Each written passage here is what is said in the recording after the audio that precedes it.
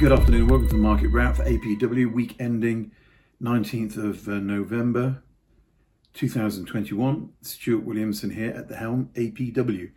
So this week, episode 76, what are we going to talk about? We're going to talk about rental markets and what the 5-year view is according to Savills and Zoopla. Why are we doing this? We do it as an information forum, basically to try and get bite-sized information to you, our average expatriate or international investor who hasn't got time to do the reading because working 12 hours a day or more, as many people do, means that you don't have time to do it. So we're going to try and give it to you on a regular basis. So please do subscribe. It'll help us, our circulation. It'll help people see us. This last week, we've got 42 likes so far, which is great. Thank you. And another 15 subscribers. So carry on if you can, please. Okay, so Savills 2021 residential forecast for the next 5 years. They say it looks like a soft landing. Price growth will continue next year, but much lower than we've seen of late. Why is that? Because the current burst of inflation, it's 4.2% as of yesterday, they were talking about it in the UK, will bring interest rates up and put the brakes on. Okay, we accept that. We discussed that last week. Okay, but why won't that lead to a crash? Because number one, interest rates are incredibly low. Average rate for a 5-year fixed rate mortgage, 75% loan to value, is 1.29% in the UK, not as an expat.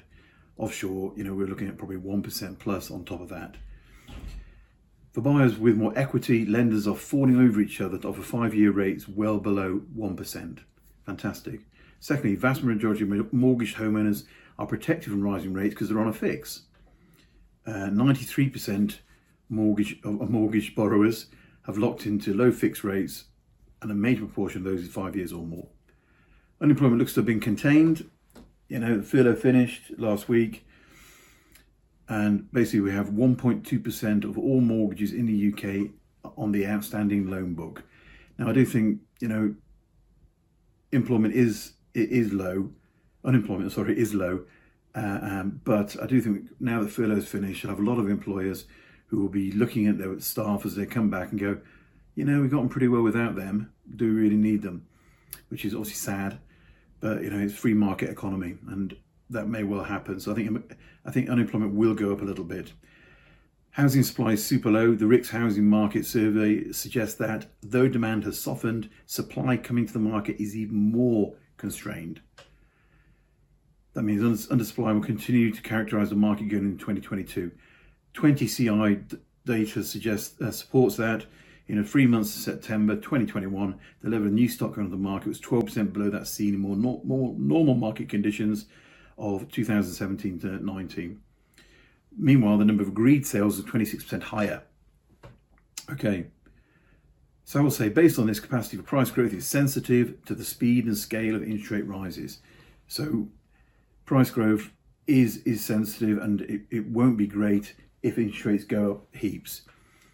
But what Savills are saying with their anticipated returns over the next 5 years, they see interest rates rising twice in 2022, ending at 1.5% at the end of 2026. In these circumstances, using their experience, their analysis of the market, their analysis of past performance, they expect the following, and this is the money shot. Average UK house prices to rise by 13.1% over the next 5 years. Growth beyond that would limit the profile of people able to buy, with a consequential impact on longer term transaction volumes. So basically, if it goes up by more than that, it'd be getting too expensive and getting out of income increases.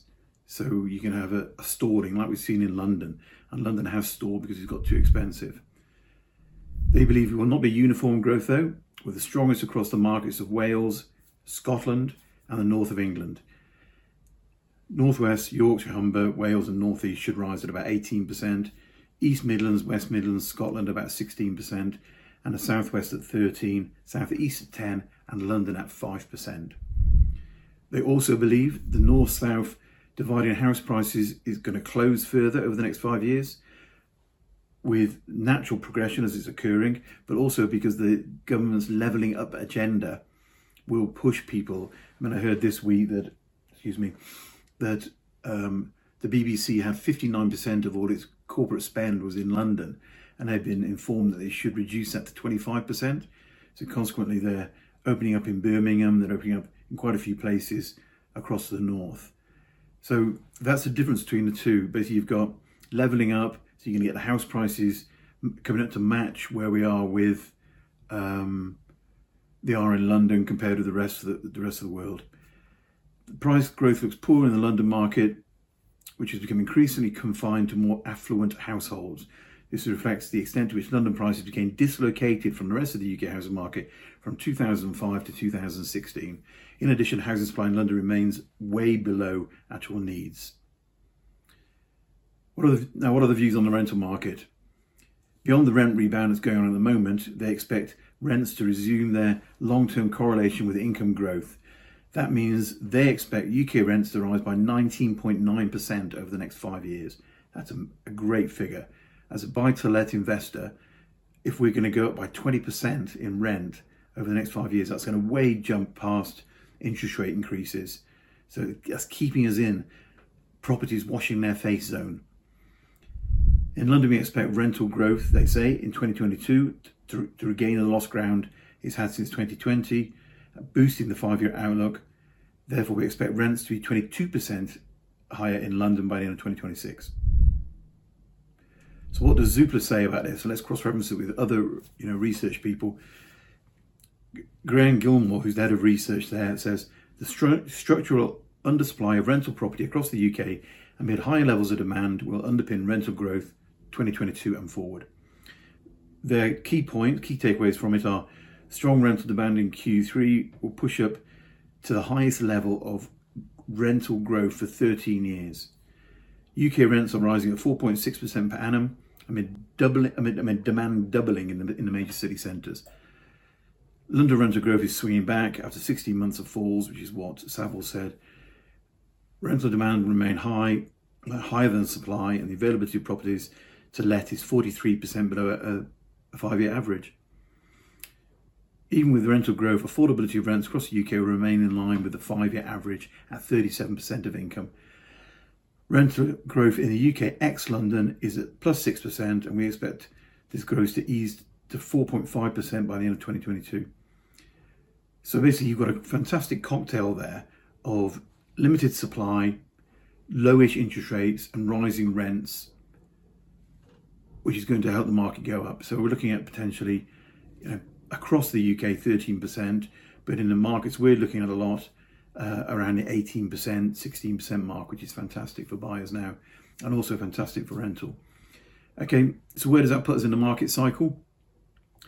It should probably put us at the start of the recession phase. That's where we should be, but the figures seem to argue with that. So really, what do you do? And I speak to a chap during this week, and he said, I'll do some more analysis and this and that, and I've got some more questions. And so what do you do? Analysis by paralysis? Wait to buy at the right time? Or buy property now and wait for it to go up? And that's our own view. Okay, so that's basically look at the research that's going on in the marketplace. Now, a while back I was in Nigeria, and I was talking to some clients there about property, and I drove past a house on the way to do this meeting, and it said house not for sale. And I got to the meeting and we had a good old laugh about it. House not for sale. How stupid is that? Because apparently people used to sell houses behind people's backs when they were out of the country. Well, that is now happening in the UK. In August, a man from Luton returned from working away to discover his house had been sold without his consent and all his furniture had disappeared. He arrived home following a call from a concerned neighbours saying that someone was in his house. When he was met with the new owner of his property, also a victim of the scam. A criminal gang has stolen the true owner's identity and had made off with the profits of the sale. Now, apparently 99% of homeowners are at risk of having this occur to them in the UK because criminal gangs are going to the land registry and stealing people's title deeds. It's called title deed fraud, unless you put a special alert on this. And there's a free service.